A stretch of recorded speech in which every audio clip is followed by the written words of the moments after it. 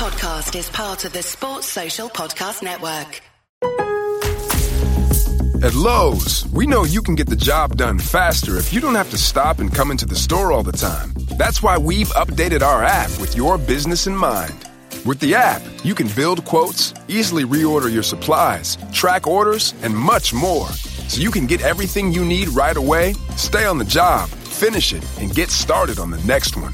Download the app today, because Lowe's knows time is money. Lowe's knows pros.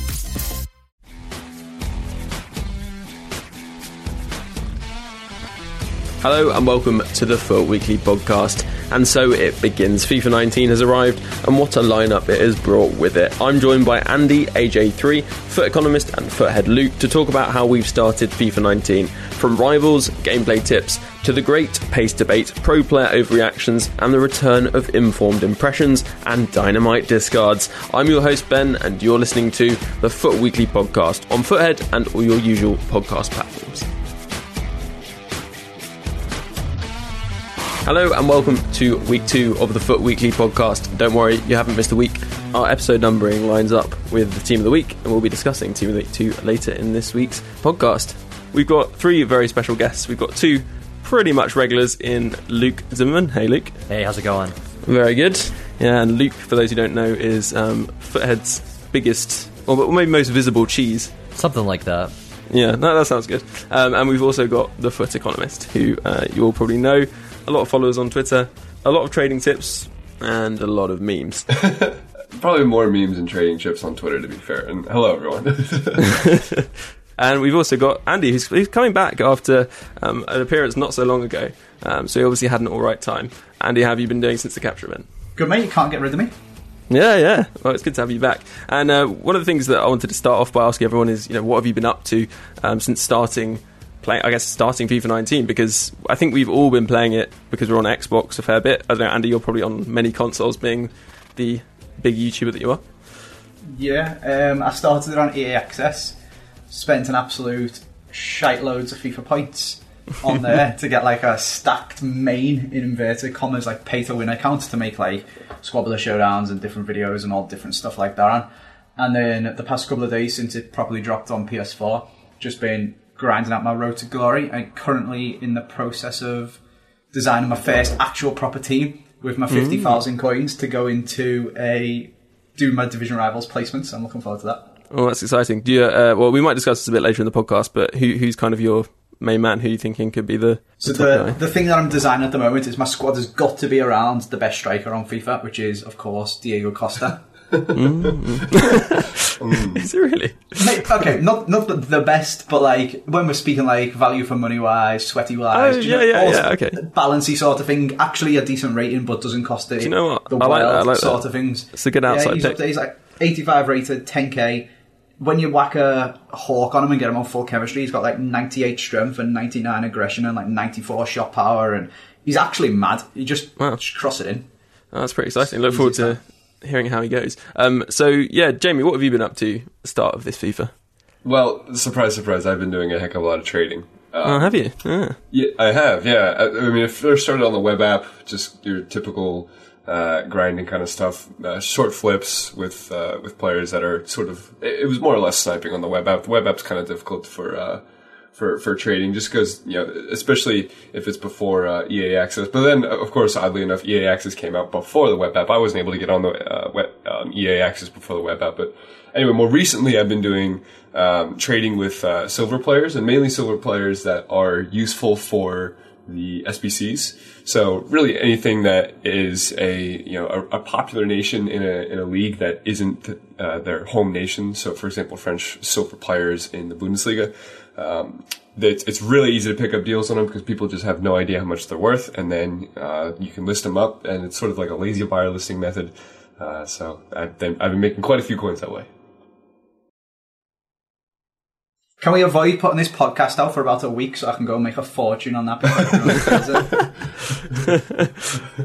And do you put in FIFA points like at the start, or?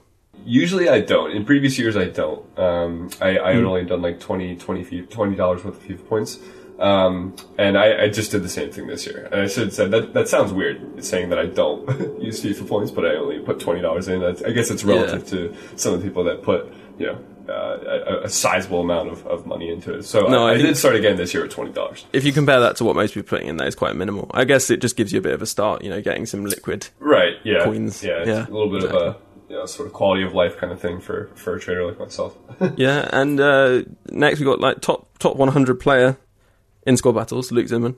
Am I? That's news to me, apparently. No, I haven't really gotten into squad battles too terribly much. What I did so far was I didn't have a pre-order on Xbox, which is what I'm primary on. I have it on every console I have to for Futhead, but I, for whatever reason, procrastinated pre-ordering, so I couldn't do the so-called EA Access glitch. So it made me really anxious about my time. But I did have Origin Access Premiere on PC. So I played, I ripped a bunch of packs. Now this is all relative, right? Jamie's saying I only put $20. Well, I only put 60K FIFA points into my account. And, by comparison, when you talk to, guys like Chewboy, Bateson, these guys are putting in millions of FIFA points. And, I weirdly, although everyone says not to do it, the first thing I did was just rip a ton of packs and got absolutely nothing. So would not encourage premium gold packs as a means to grow your club. It was actually pretty interesting early, like seeing some of the, no one, even especially during Access without the web app out, no one knew how to price stuff. So you could buy a Thiago for 8,000 coins, and 5 minutes later he'd be going for 14,000. There was all kinds of really weird short-term flips, which I definitely did not do enough of. But I played about 4 or 5 hours, ripping packs and doing qualification and stuff like that. Qualification early was fun because no one had super teams, so it was just a mix of lone teams and naive people just trying to use starter squads. I did really well. I think Division 5 is that the highest you can place into, or is 4? Yeah, can you? I got Div 4. Is 4 5 wins?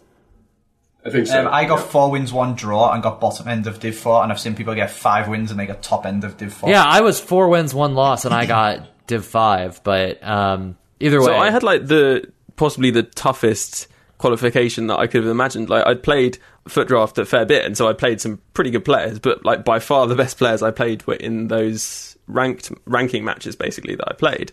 I think I stupidly did those matches just before the full game released, if you like. You could have smashed some kids if you just waited. But exactly, if I waited another day, you could have smashed I will definitely echo, because I played across 2 consoles, the PC and the Xbox. The people that get in really early tend to be good, veteran returning players. So Access, I played a couple of foot drafts, and it just wasn't really worth it. The players you're coming up against were just so good. Last week, obviously, if you're playing EA Access and you're playing it on the Sunday or whatever it's been out for 4 days, and you're obviously doing the glitch, you're pretty committed to the. I had a 10-1-1 or 9-1-1 record to start on Xbox, and I was just I can't remember which night it was, for Thursday or Friday of last week. I'm okay, I'm gonna play FUT Rivals until I get a win, and that did not happen for a very long time. So there's some sick players, some sick teams. After I burned through my 10 hours, I just kind of Road to Glory it on PC. Ironically, maybe not ironically, but this is more sad. My PlayStation 4 Pro, I was talking to some of you guys, I think at the Capture event, has a fan problem. So I just send that in for service. So I can't even start PlayStation. That's going to be a super late Road to Glory when that comes next Only week, able to play FIFA on 2 different devices. I don't have a Switch yet.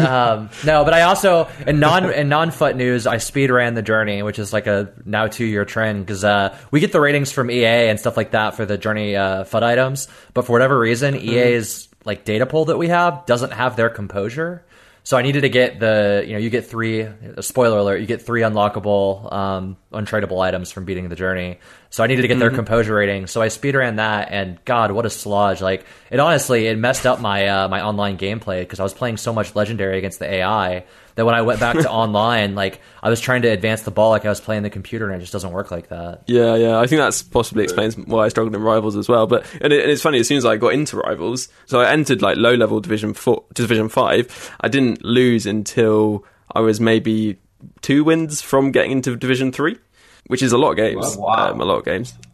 So it shows how badly I was ranked. Unfortunate. Essentially. And then after that, I dropped down quite a lot. Lost 5-6 games, I think, on the spin. So, that's what I've been doing. struggling in Foot Rivals, which I mean, Division Rivals is really good. I have to say, like, it's great to be able to see your like ranking compared with, I guess, the general population. I would like to be able to see kind of more like where my friends are at. I think that's the one thing they're missing. Yeah. I'd like to see the ranking of the people who you play against as well afterwards. So, like, I played my first 5 qualification games, won the first 4, absolutely smashed all of the people. Not to, like, big myself up, they were just terrible at FIFA. And then I had, like, a really close game with the next guy and drew. I think he scored in, like, the 90th minute or something like that. Obviously, hashtag script and all of that rubbish. It was like, it gives you an actual number now, doesn't it? So he scored in, like, 91-34 or something like that. I can't remember anyway. But he deserved to get a draw. Like, I wasn't any better than him at FIFA. So I was like, okay, it's pretty decent. Got myself into Div 4. Went into a game, smashed some other guy, made him rage quit after 20 minutes of 3-0. And I was like, oh my God, I am sick of FIFA. And then played 2 more games and literally couldn't touch the ball. Like, the people who like won 5 games and are at the top of Div 4 that you're playing against are mental. Yeah. It's impossible. You say you want to know that, but then you find out that those guys that you couldn't get the ball from are just like trash noobs. And it's all just handicap and scripted. Yeah.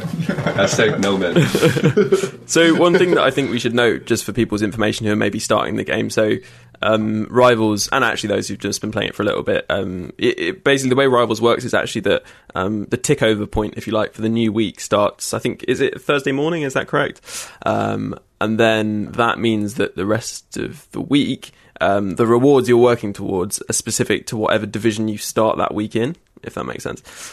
So essentially there are better rewards the higher division you're in, but even if you go up into the next division, you're not going to get those rewards until you've gone into it the following week and you've played for the rewards then. So essentially, it's quite clever because even if you reach the top tier by playing lots of games, you can still push to improve your division, essentially, although you've already got the rewards. So, like, I'm well within the top tier of rewards, but I can just still in work you playing, so explaining that, I look like that Zach Galifianakis meme where he's like doing the math in my head. Like, I like the system a lot, and I hated online seasons. It felt so stale in FIFA 18, but it is like I wish there was a pitch notes that just like put this into plain English, because I get what you're saying and I've done it, so I know, but it's still, especially like I've seen all kinds of stuff on Twitter and Reddit where just people don't understand, because it is kind of convoluted if you're new to it.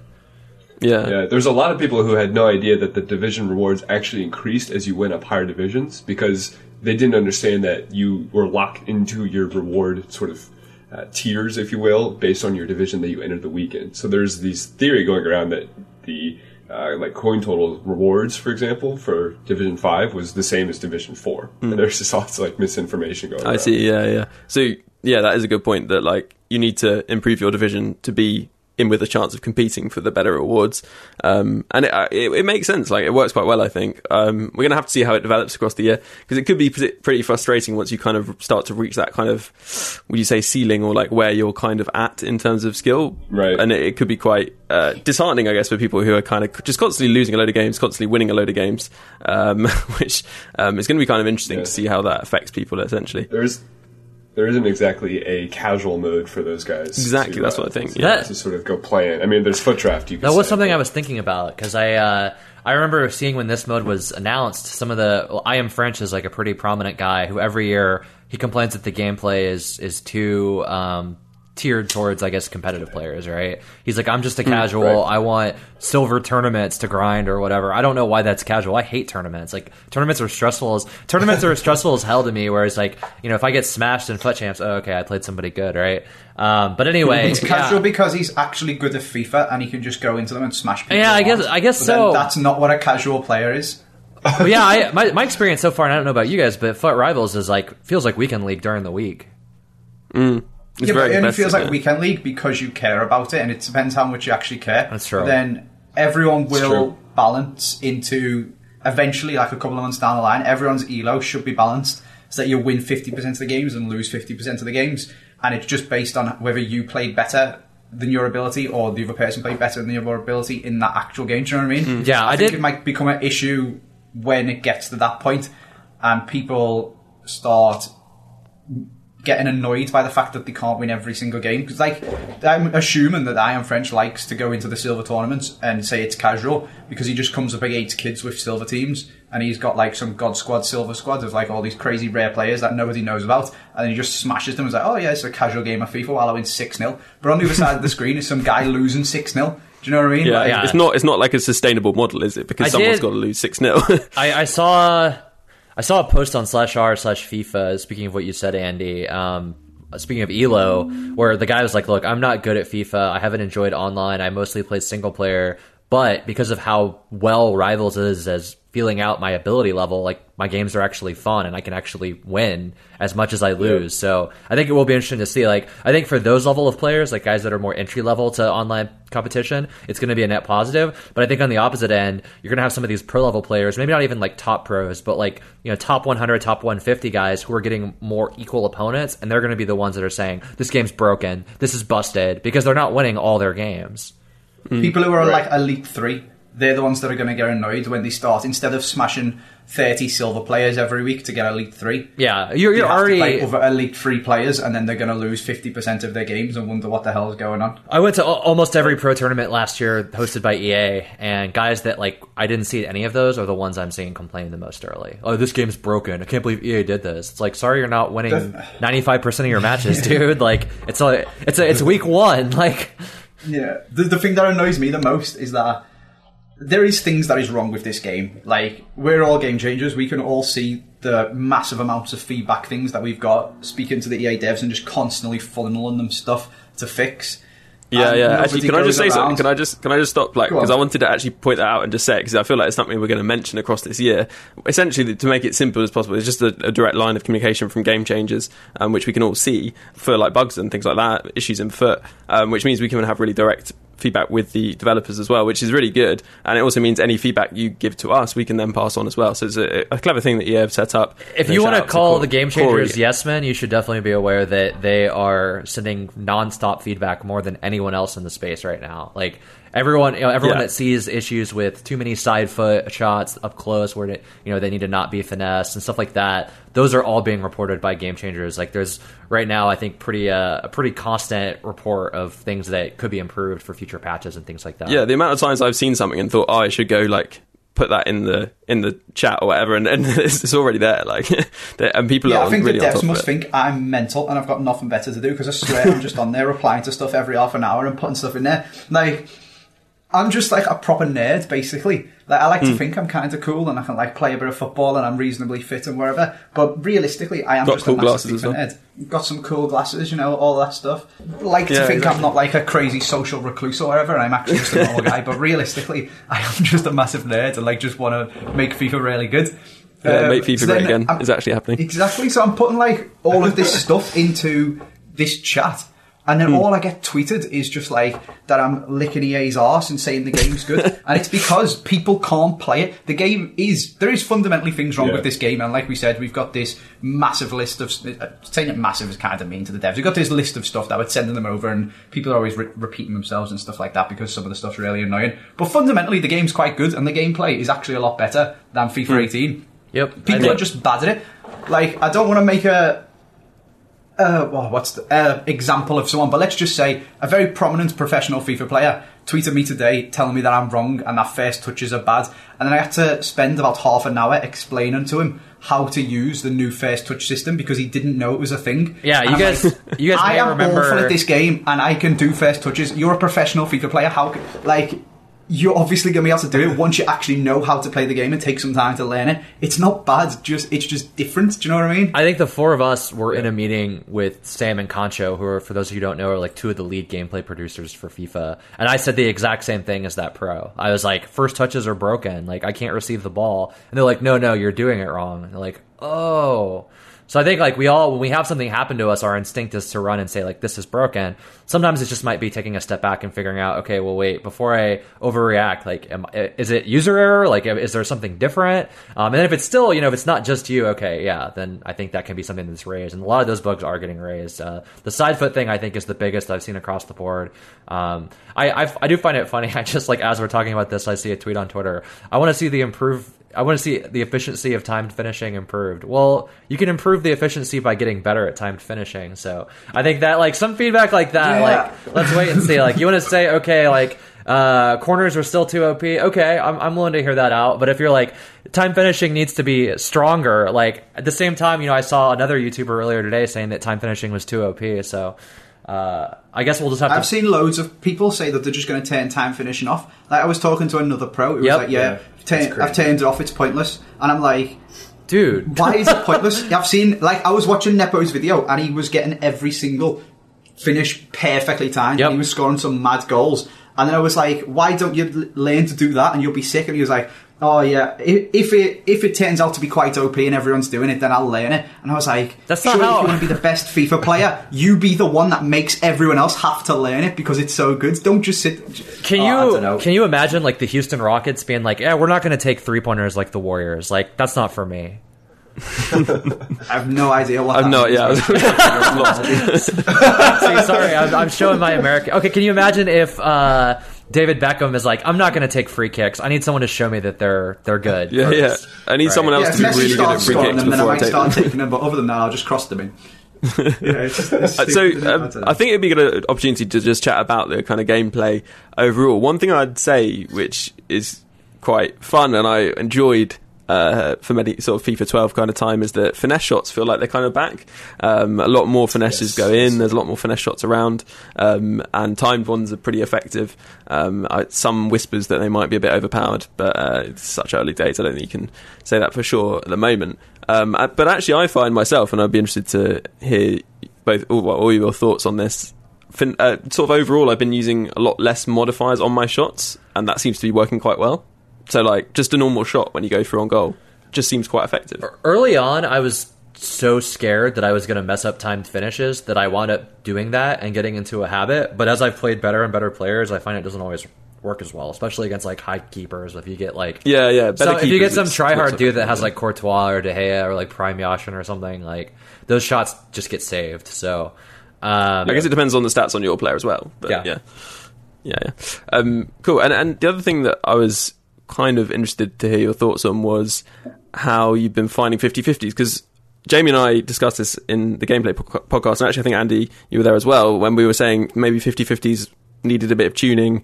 There are a few occasions where you sort of ended up through on goal because your player just inexplicably managed to hustle through another player and it felt a bit weird. But I have to say, personally, I haven't really felt it's been a huge problem. Jamie, I don't know what your thoughts are on this.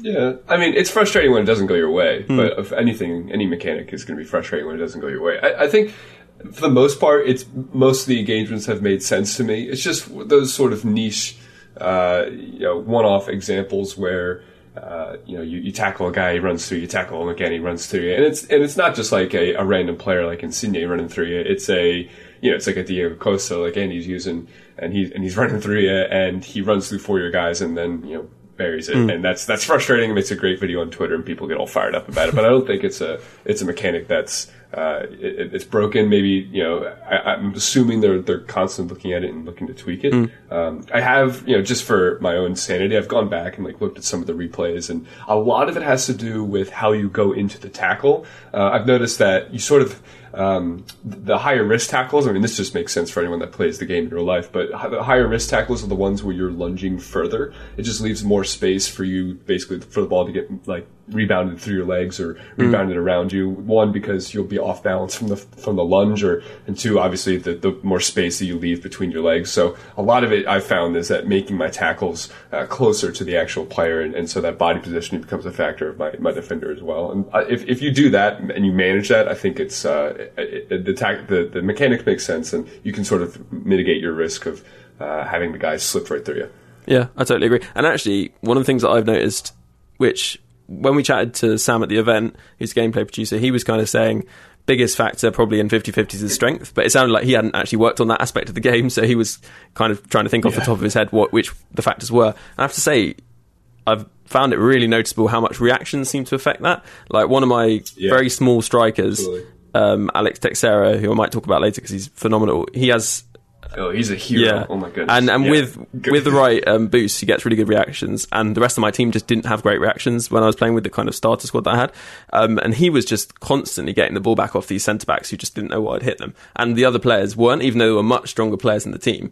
The likes of Talisca, who's fairly strong, and people like that, big body types as well, and heavier. But he was managing to get it back constantly, and I scored quite a few goals off that. I think that is definitely something you'll want to look out for in your strikers. Reactions are important anyway, so why not get a player who has really good reactions? And also, Ronaldinho has his prime icon, which we used at that event, and we're like, wow, he's like phenomenal at doing that. He has really high reactions, so I guess that does make sense. I wish there was some kind of... Diego's got 85. I don't know if it's possible design-wise, because it might get too busy visually on the screen, but if there was some sort of feedback to like show why a 50-50 went the way it did, like this player wins, sort of like almost like a Magic the Gathering is probably not the right example, or like Hearthstone or something, but when you have like two ratings that determine an outcome, like showing those ratings somehow visually would be cool. Like FIFA Mobile actually, hardly a gameplay model for anyone to follow. They do some stuff like that.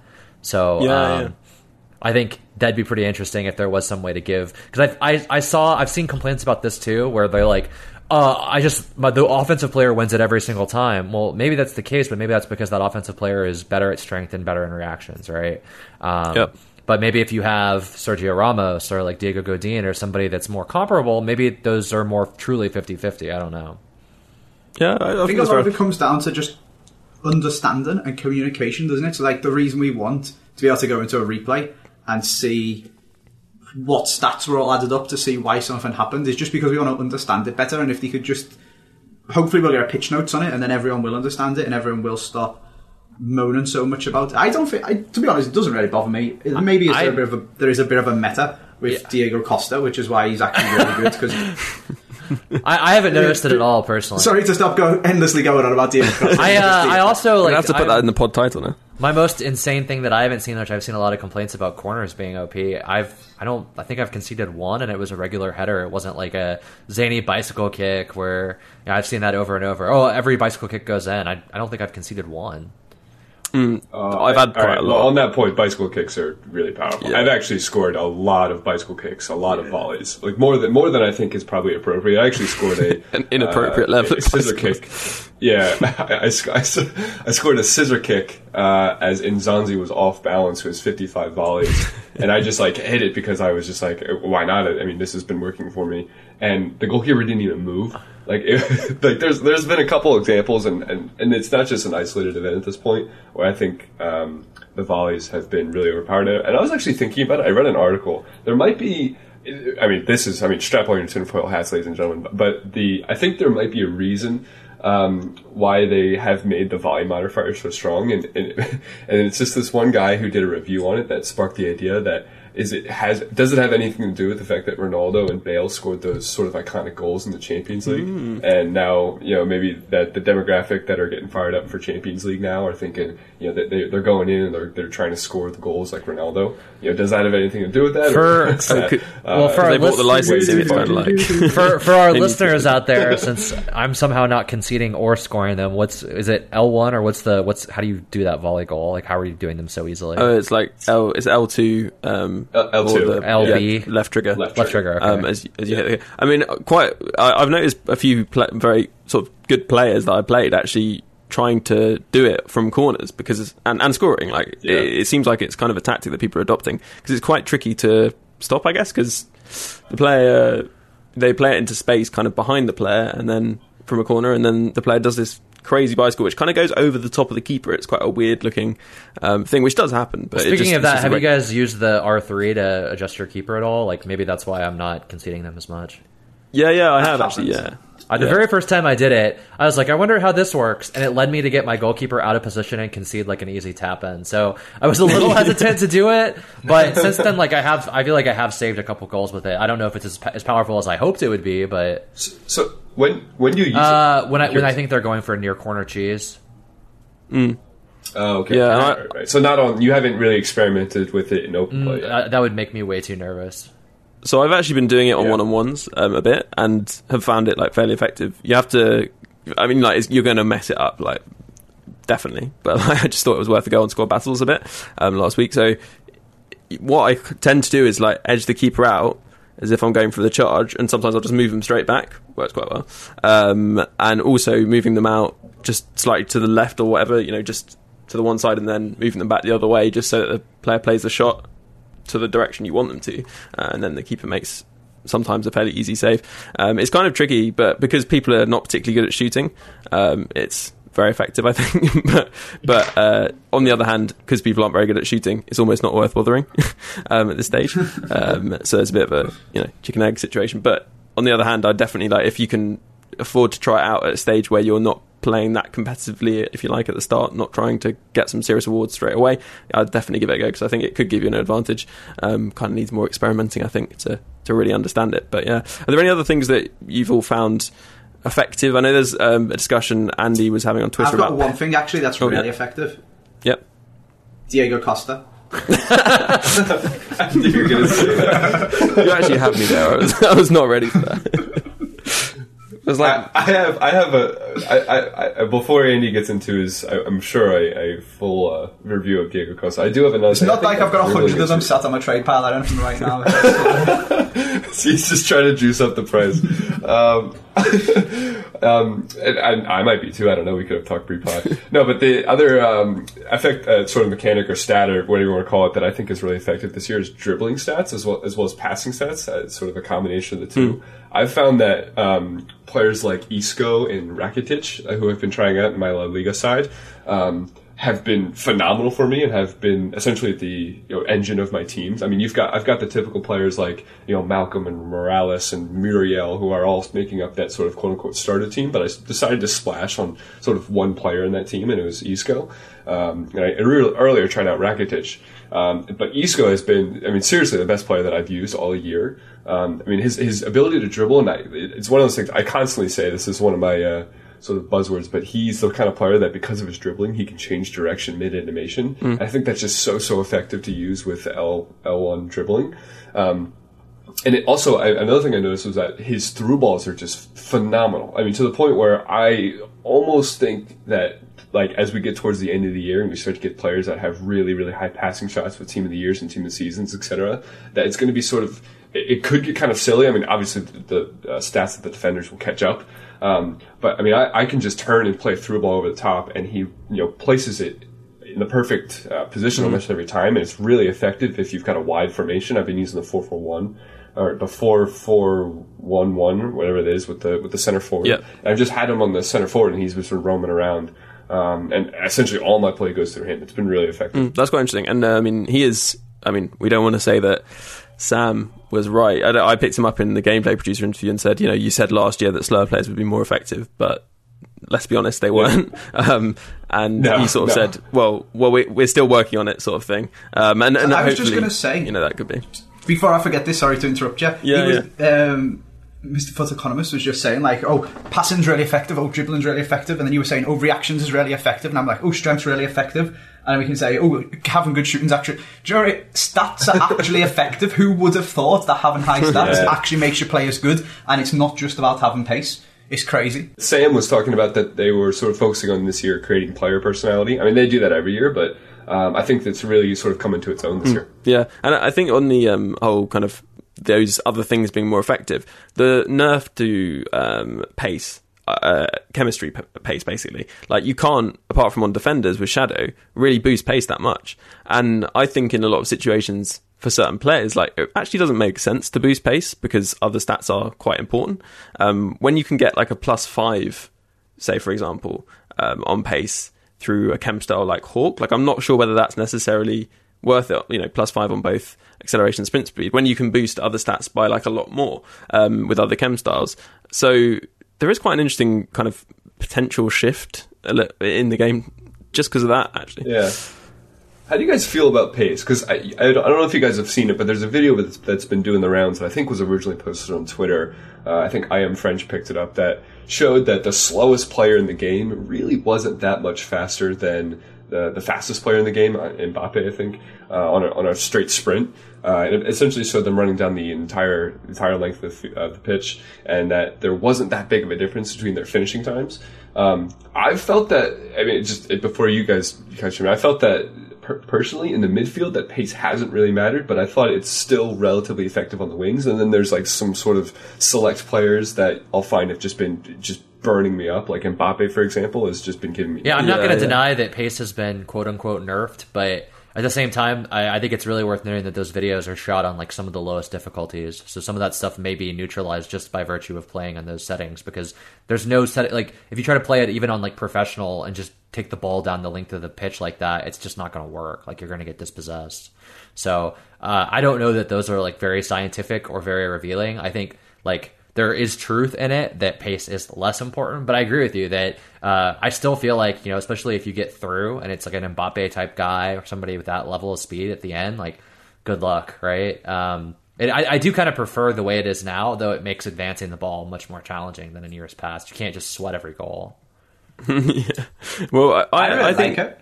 Yeah, I was going to say I really like it, and I think one of the key things with this, like, I think there has been basically a narrowing of the like pace differential between the like slowest and fastest players, and it seems like a good move. Whether that's deliberate or whether it's just come through the chemistry style thing, and whether that was deliberate is a kind of another issue. But it feels much better, and actually there is still clearly a benefit to having pace. Like if you go through on goal and the player is slower than you and you don't have the ball, for example, you will definitely get away from them. If you do a heavy touch, which I think is key this year, much more so than last year, your player will accelerate away from that player. But as soon as you touch the ball, which is something the gameplay producers have mentioned to us before, as soon as you touch the ball, you slow down quite considerably so a player can come back in.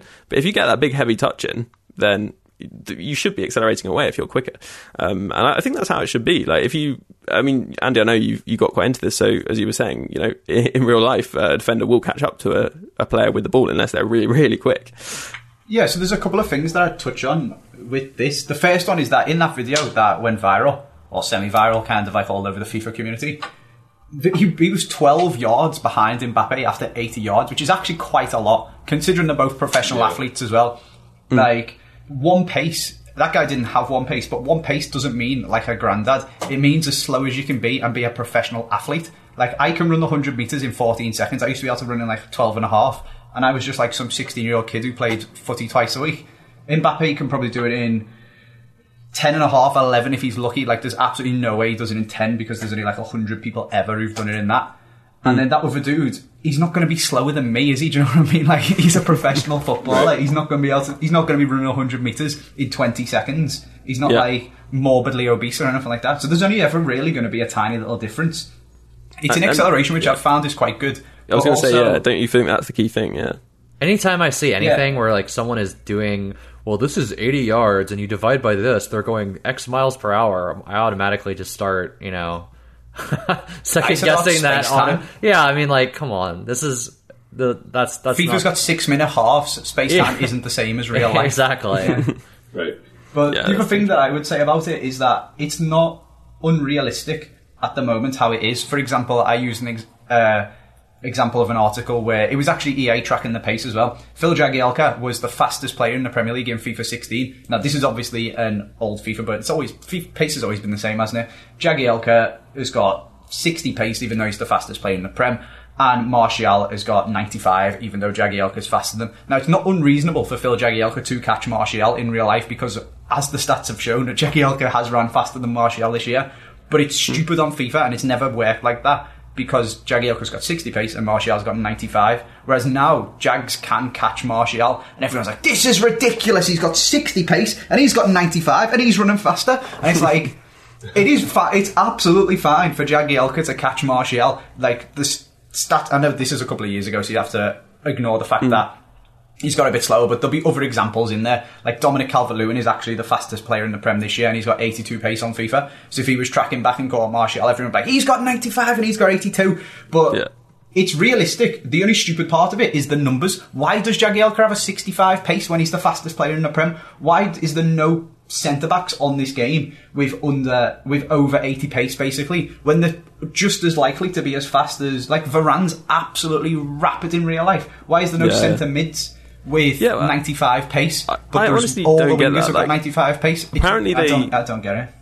And Luke, I feel like that because of their partnership with the Premier League, they actually track stats. Yeah, they have advanced metrics. Like, EA has stuff for the Prem that no one else has. Like, they help produce some of those metrics, I think, even. So I had understood, and this might be FIFA 16, 17, 15, I can't remember when.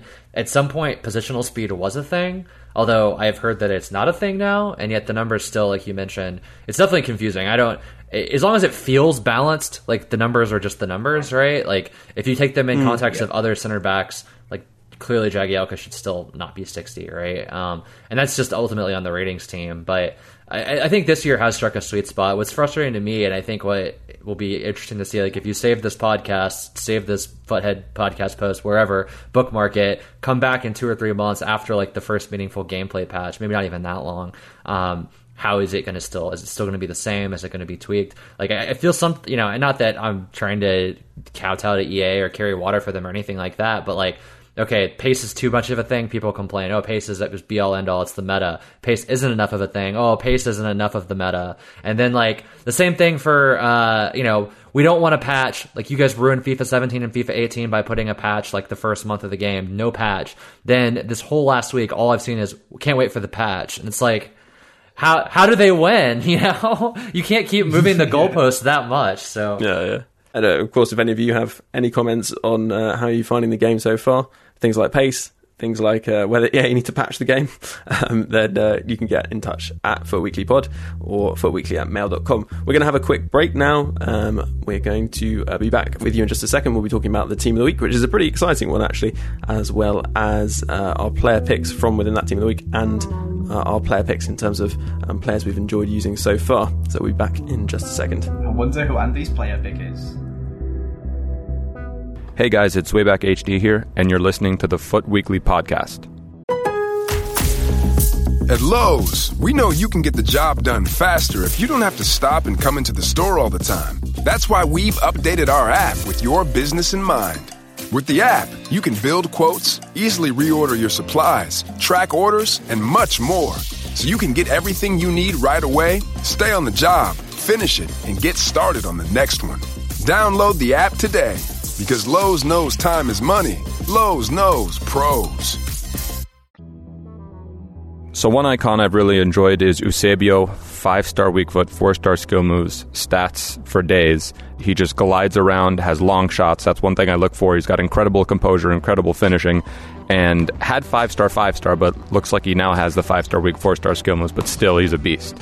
Hello, welcome back to the second part of the Foot Weekly podcast. Should be slightly shorter than the first, but no less enjoyable, of course. Andy joins me as well. And in fact, Andy and Luke were both saying that this Team of the Week looks quite trash. Well, I'm going to see whether I can change your mind. We've got Insigne's position change, which looks really nice. 91 pace, 92 dribbling. Ben Yedder, who was obviously 5-star, 4-star.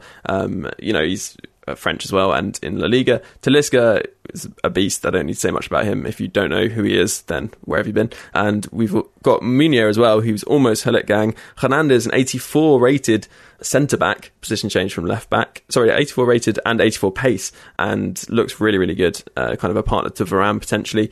We've got Matip, who is kind of good. Lever, who actually looks really quite solid as a holding CDM. I mean, Andy, as an Everton fan, could you ever have seen that card appearing?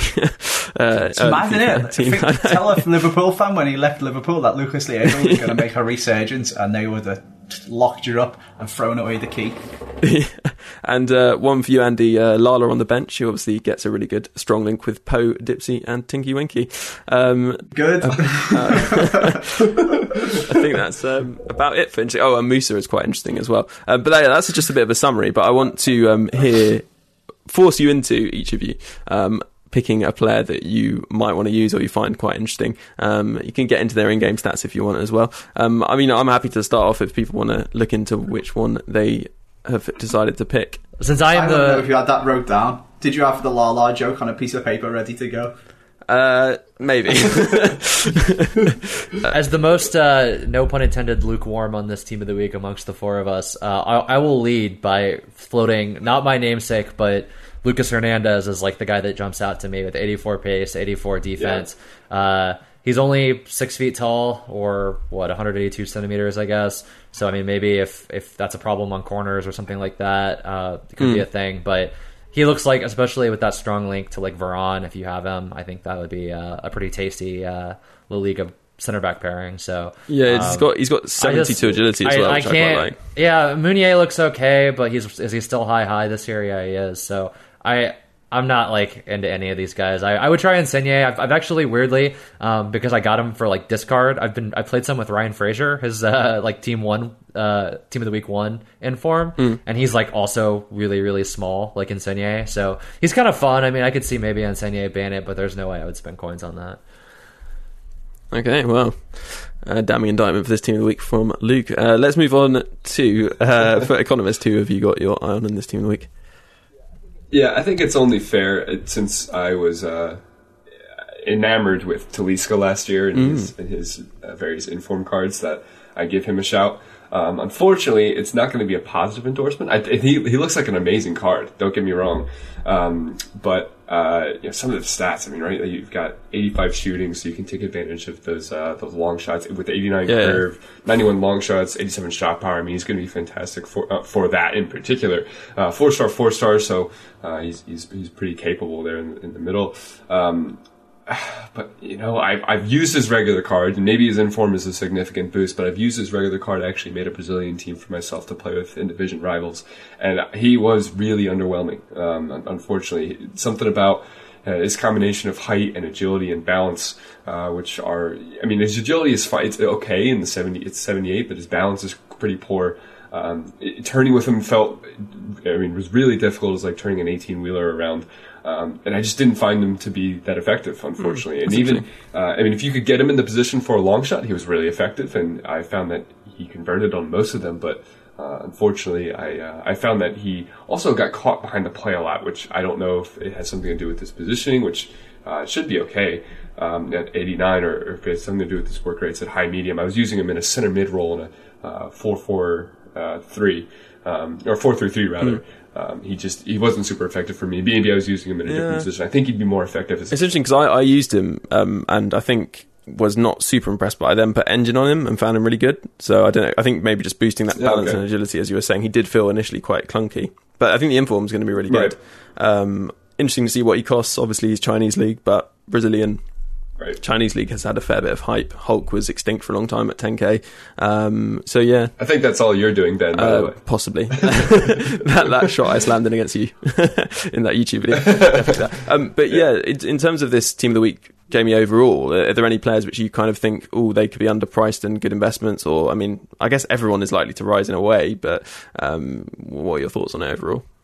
Yeah, I mean, underpriced and I mean, it's all difficult to track down right now, but I think someone like Hernandez, it could be really interesting, and of course he's going to be the one that everyone's looking at, right? So it's not like he's a secret. But someone like Meunier could be interesting, just because of he's got relatively strong potential for links in there with the Belgian nationality and maybe some of the players that could be useful in Ligue 1. I also think that someone like Lucas Leiva is going to be undervalued. I actually used him in my Brazilian team, and he has sort of been off the map for a while.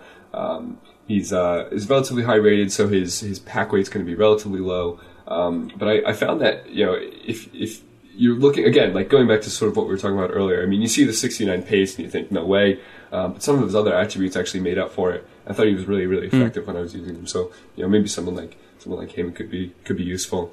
I think I've had actually a lot of questions about this kind of stuff where people are asking, is it time to start investing in players based on rating from their team of the week for SBCs? I think it's just a little bit early to do something like that. Yeah. But if you are looking to invest for potential player of the month we have coming up, you could look at some of the someone like Matip, for example. If you can get him at a reasonable price, could be useful for potential player of the month coming up, as well as, I mean, I don't know, unfortunately, this is relatively out there already, so I don't feel too guilty about talking about it.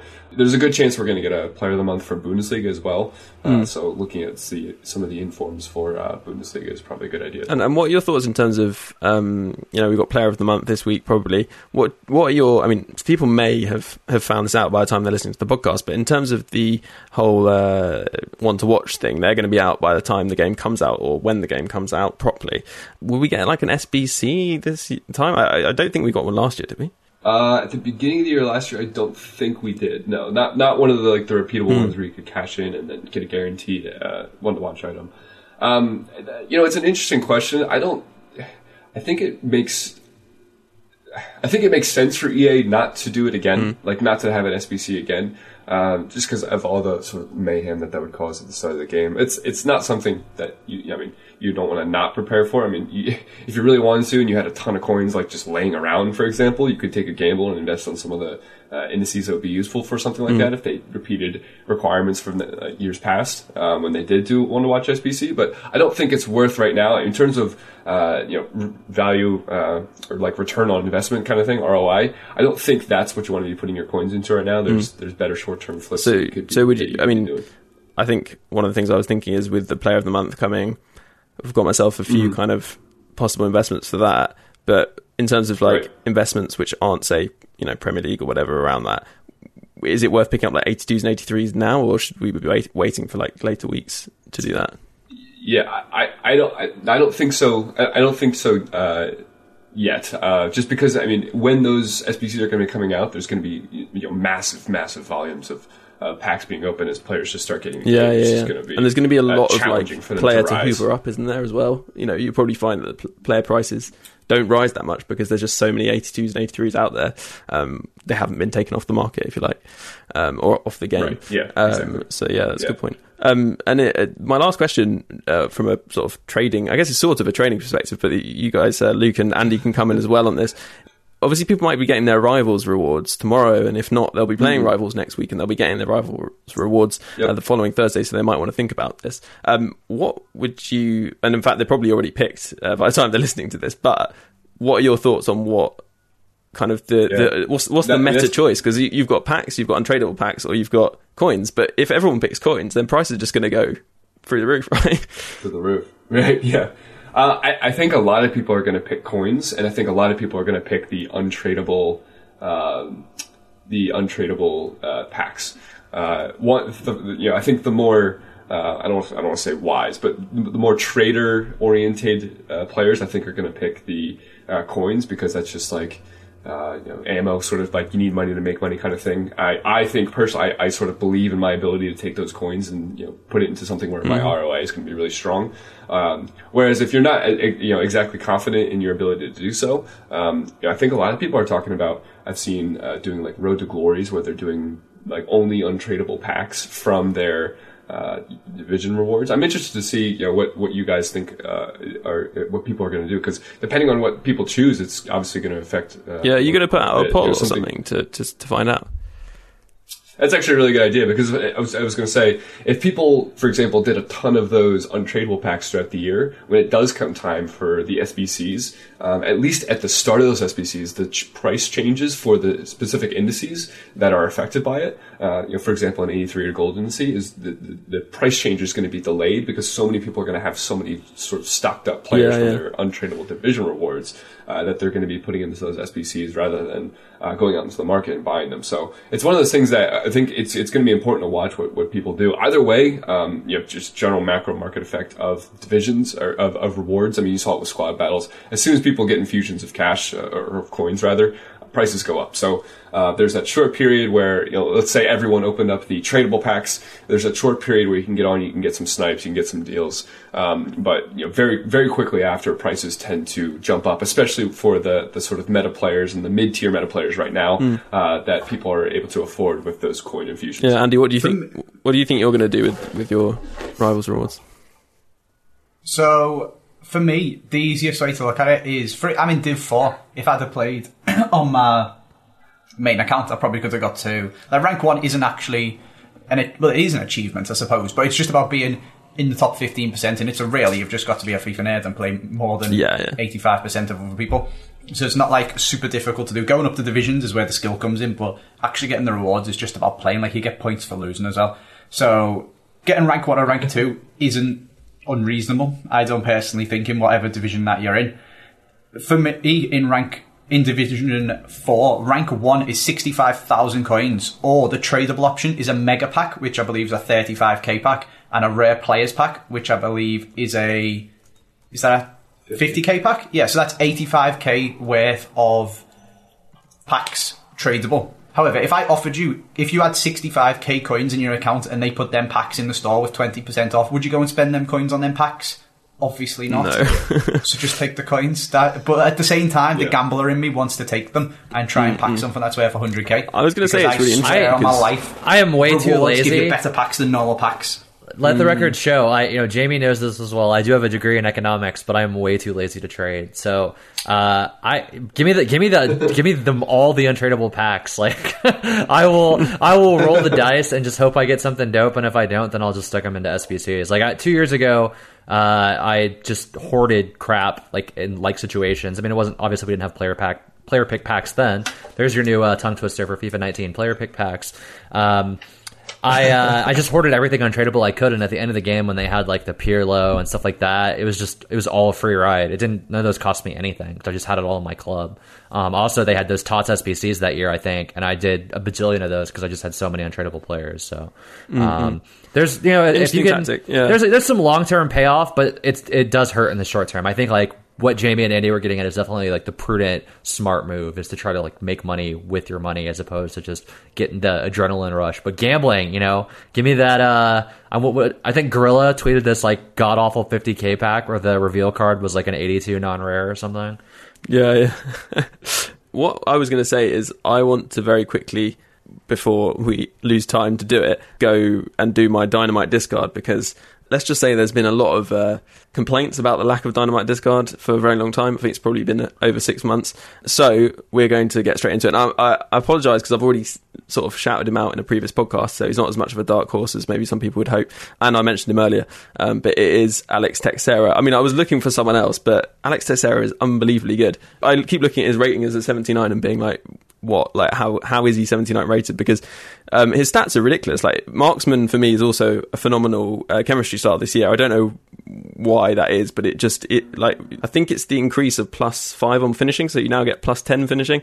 So Teixeira looks like his shooting look really good now. 87 finishing, 85 long shots, 88 volleys, 77 shot powers, maybe the only slight disappointment. And then 95 agility, 86 ball control, 85 dribbling, 84 composure, it's obviously pretty strong, 87 reactions, which I mentioned earlier. And then he's actually, I mean, he's not big at all, but he's 4-star, and he's got 77 strength and 92 jumping, as well as 83 stamina, which is more than enough. And his basic passing is 80 short passing, so he's perfectly serviceable. You don't need to boost that. And 93 acceleration. He's a very quick player, as most people know. So yeah, he's just been stunning for me. And Jamie, were you saying you used him as well? Yeah, I was going to say we hadn't spoke about this player at all before the pod, but we came to the same conclusion like separately. He's been fantastic for me in my Brazilian squad. And he was actually the one. I played a guy who was quite a good player looking back on it. I couldn't quite replicate the 5-0 drubbing that he gave me, but he was using a Brazilian squad. His sort of main, he was using Teixeira as a cam, and he was just tearing me apart. I mean, I couldn't, like, it was really frustrating. He was quite good though. So I picked him up. And I actually linked him up to sort of go along with a player that you could link with him. Felipe Anderson, he's quite expensive after his move to West Ham, but has been the two of them have been fantastic for me. He's a bit of a bane against me, actually. He scored some pretty good goals. Yeah. So, I mean, if you're looking at the Brazilian team, those two players are really good starting points, as well as Malcolm, who is a little bit outshone by Teixeira and Felipe Anderson, but is also a worthy member of that trio that you could build up top. Is a Dynamite discard a player that's really good for discard value? Exactly, yeah. You got it. What you want to do, right? Get yourself an inform, discard it, and spend the 10k on Diego Costa. I knew you were going to link that back. I was like, how's he going to get Diego Costa into this? He doesn't have an inform, does he? I mean, actually, the other thing we do is informed impressions. So, Andy, if you've got an inform player that you've used so far, then feel free to shout him out. Ooh, from Team of the Week 1 that I've already used. Yeah. I have used... Would you just want the most incredibly obvious one? Lozano's pretty good. No, that's really good. I like that, yeah. Oh, he's an off league, so you're allowed. I mean, it's Lozano. I'm kind of like just stating the obvious, but he's still quite good on FIFA 4-star. Agile. Putting him into a squad is the most annoying part. He doesn't really have particularly good strong links. He's kind of lost that Guardado guy's pretty good. The centre mid from La Liga. He's quite solid. You can get a link to him with him. True. Yeah, it's a bit tricky, isn't he? Yeah, I think that's why he's not that expensive, because he is quite awkward to get into a team. But yeah, he's good though. Still seems pretty good. Yeah. Jamie, you got any more business for us on this one? I actually do. I in one of my Foot Draft reward packs, I got Inform Alvaro. Oh yeah, the Spanish guy. Yeah, he's meant to be good. So actually, I think he is really underpriced for how good he is. As I'm flipping through my transfer list of 500 of him, but I undersigned it. Yeah. I actually think he's solid. I've been using him in my La Liga squad that I've sort of been complementing with my Brazilian squad, and some of his stats actually really stick out to me, and I can feel them in game. And the one in particular is 92 aggression. I don't know what it is, but he is like vicious in tackles. Nice. He actually has 11 yellow cards from me in 15 games, but he actually is, I find, really effective. And I think, he's got really good stats as well. I'm surprised he's 13K, I'll be honest. 76 pace, team of week 1, with decent defending stats, medium high work rates, and he's 6 foot, which isn't ideal, but like to be a little bit taller than that. But other than that, he's got pretty solid stats, and 70 agility, 74 balance. I mean, he's pretty solid. Yeah. Good work rates as well. He's got the high defensive, medium attacking. Right. So, yeah, looks really good. Cool. I think on those reviews, we're probably pretty much ready to wrap up. It's been a great podcast. It's been a real blast. It's gone very quickly, actually. But we'll be back next week for more podcast action. So we just thank our guests this week. It's been amazing to have you. Luke Zimmerman, thanks for joining us from Foothead and dragging you away from your hard work playing the journey. Thanks so much for having me, as always. It's a pleasure. And Jamie, thank you again for your market insights. Very interesting indeed. Of course. And the other stuff, but obviously not so good at that stuff. There's my feelings. And Andy, thanks for joining us. It's been fantastic to have you again. It's been good. I look forward to selling all my Diego Costas. I haven't got any really. He's just really good. I was even sitting there when he was talking about aggression. I have actually just uploaded a video saying Diego Costa is the best striker in the game. But when he was talking about aggression, being like, well, my centre-back inform's got 92 aggression, I was sitting there thinking, Diego Costa's got 93. I want to see them go up against each other in a grudge match. Maybe we can make that happen. All right. Thank you very much, everyone, and thanks to you listeners as well for joining us. It's been great. And for your questions, which you sent in at footweeklypod, footweekly@mail.com. Apologies, we didn't mention the names of the people who actually sent in the questions. We have Mr. Neek on Twitter and Rob over email. So thank you very much for sending those in. Keep them coming. We really do enjoy them, even if they don't get a mention on the podcast. And of course, finally, please do subscribe. You can do that via your usual podcast platforms. You can also go to our pinned tweet on Twitter and find all the options there. So for me, you can also follow at FootWeeklyBen. It's a goodbye until the same time next week.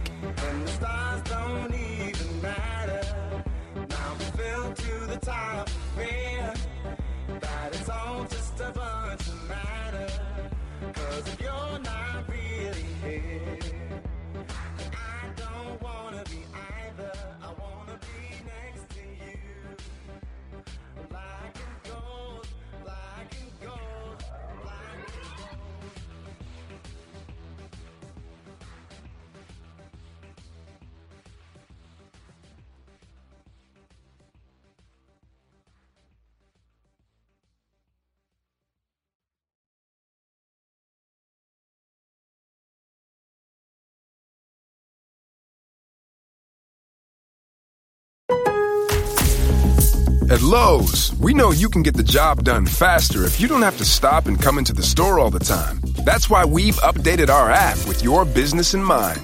With the app, you can build quotes, easily reorder your supplies, track orders, and much more. So you can get everything you need right away, stay on the job, finish it, and get started on the next one.